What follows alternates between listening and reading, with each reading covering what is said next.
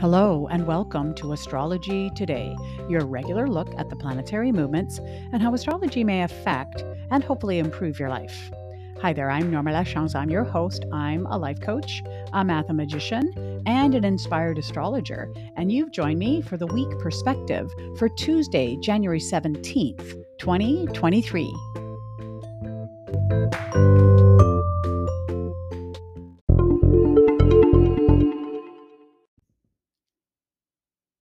Welcome to the podcast and welcome to Tuesday. There's still a lot going on this week. If you joined me on Friday, you know that I was maybe a little overwhelmed by all the astrology that was happening. Well, we've still got that theme going on, and we're going to definitely look at the themes for the week. A couple of announcements. First of all, I'm going to take a listener question today.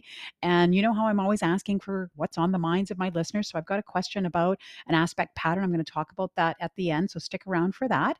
I'm also still looking for new moon volunteers. So I will be talking all about the new moon on Friday. And if you'd like me to look at your chart specifically, send me your birth details, as it were.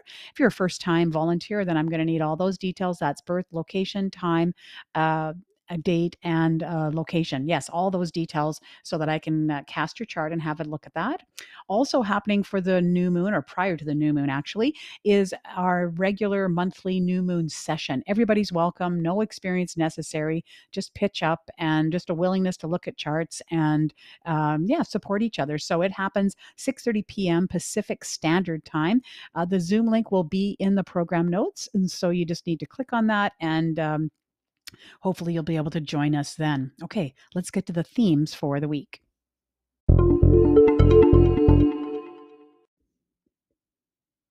All right, starting off looking at movements of planets and changes of signs. So, first of all, this section I usually talk about the moon, and that's because the moon is the fastest moving planet that we have out there. So, currently in Sagittarius, just newly arrived in Sagittarius. So, remember that the moon moves through each sign in the zodiacal calendar, as it were, every 2 to 3 days. And so, here it is Tuesday, it's going to be in Sagittarius until early Thursday morning.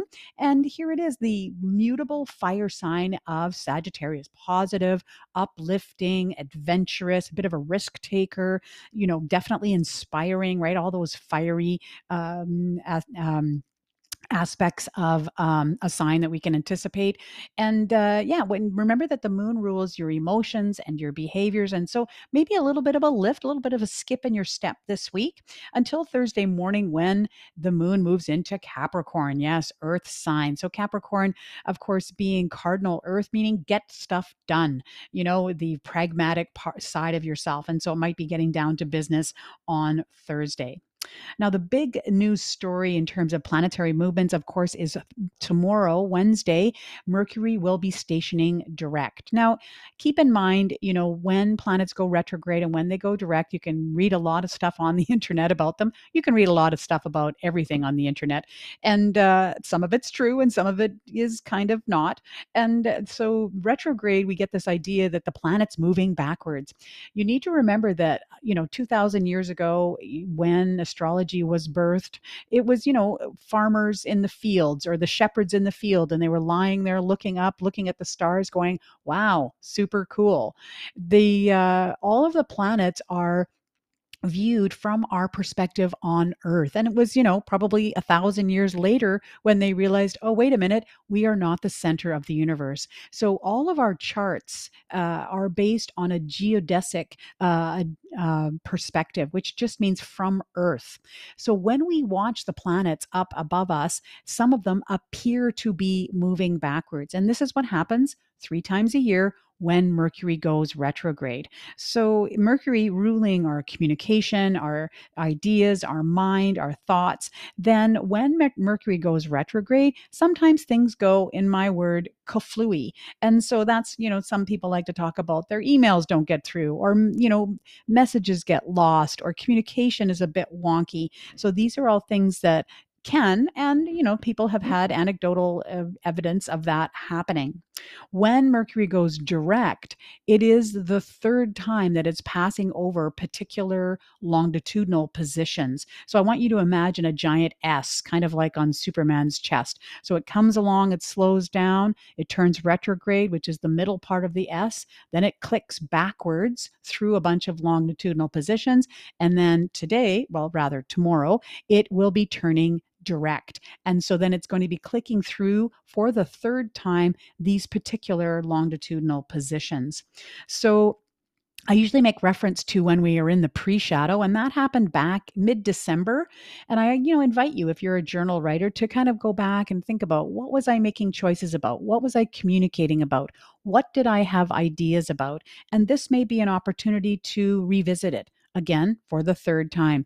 And the third time, hopefully, as evolving adults that we are, it's a moment of evolution. It's a moment of perhaps resolution or more clarity in those ideas, in whatever it was that you were communicating about. So I invite you to kind of go back, have a look at that. And of course, for those of you that have strong Mercuries in your chart, perhaps Geminis or Virgos, Gemini rising, Virgo risings, this might feel like a really welcome relief when Mercury finally does go direct tomorrow.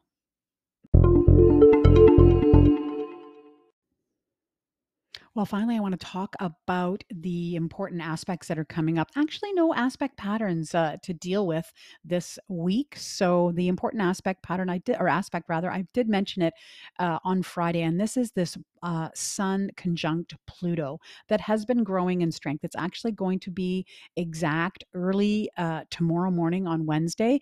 And so that means it just comes to its most poignant point in the connection between the two planets.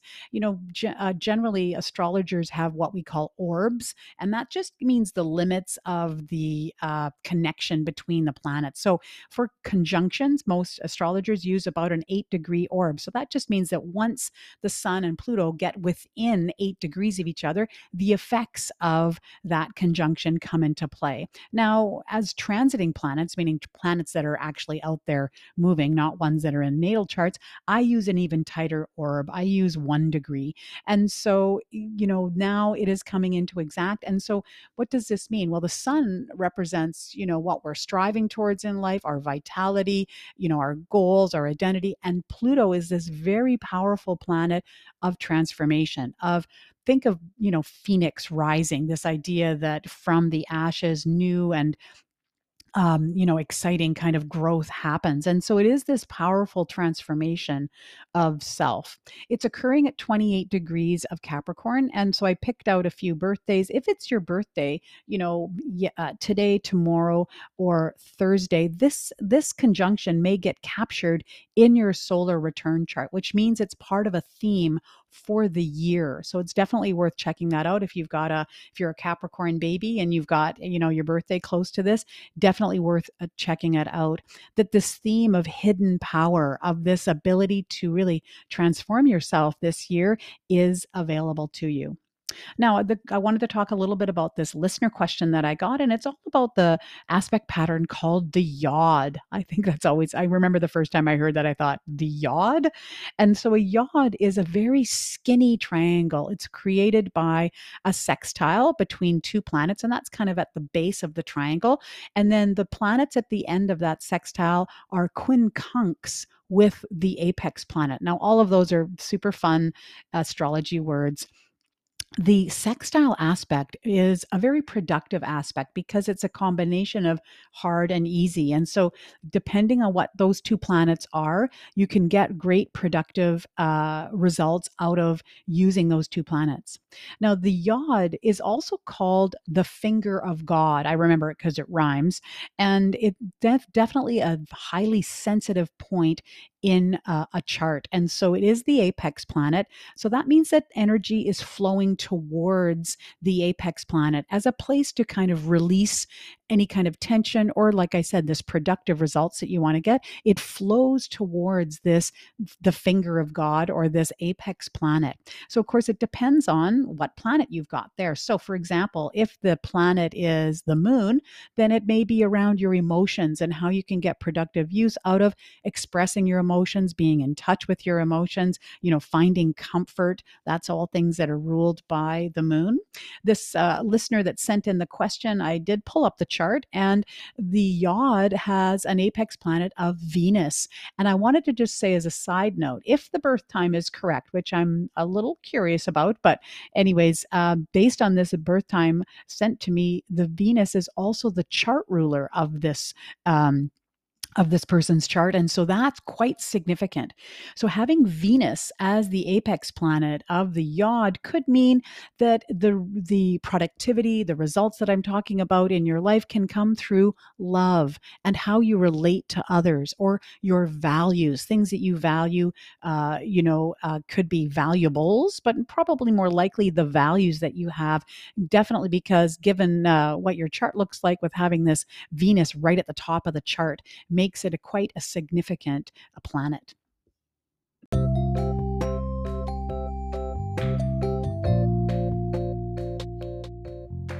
That is the podcast for today. I so appreciate your listenership and joining me. Here we are a couple of times a week talking all things astrology.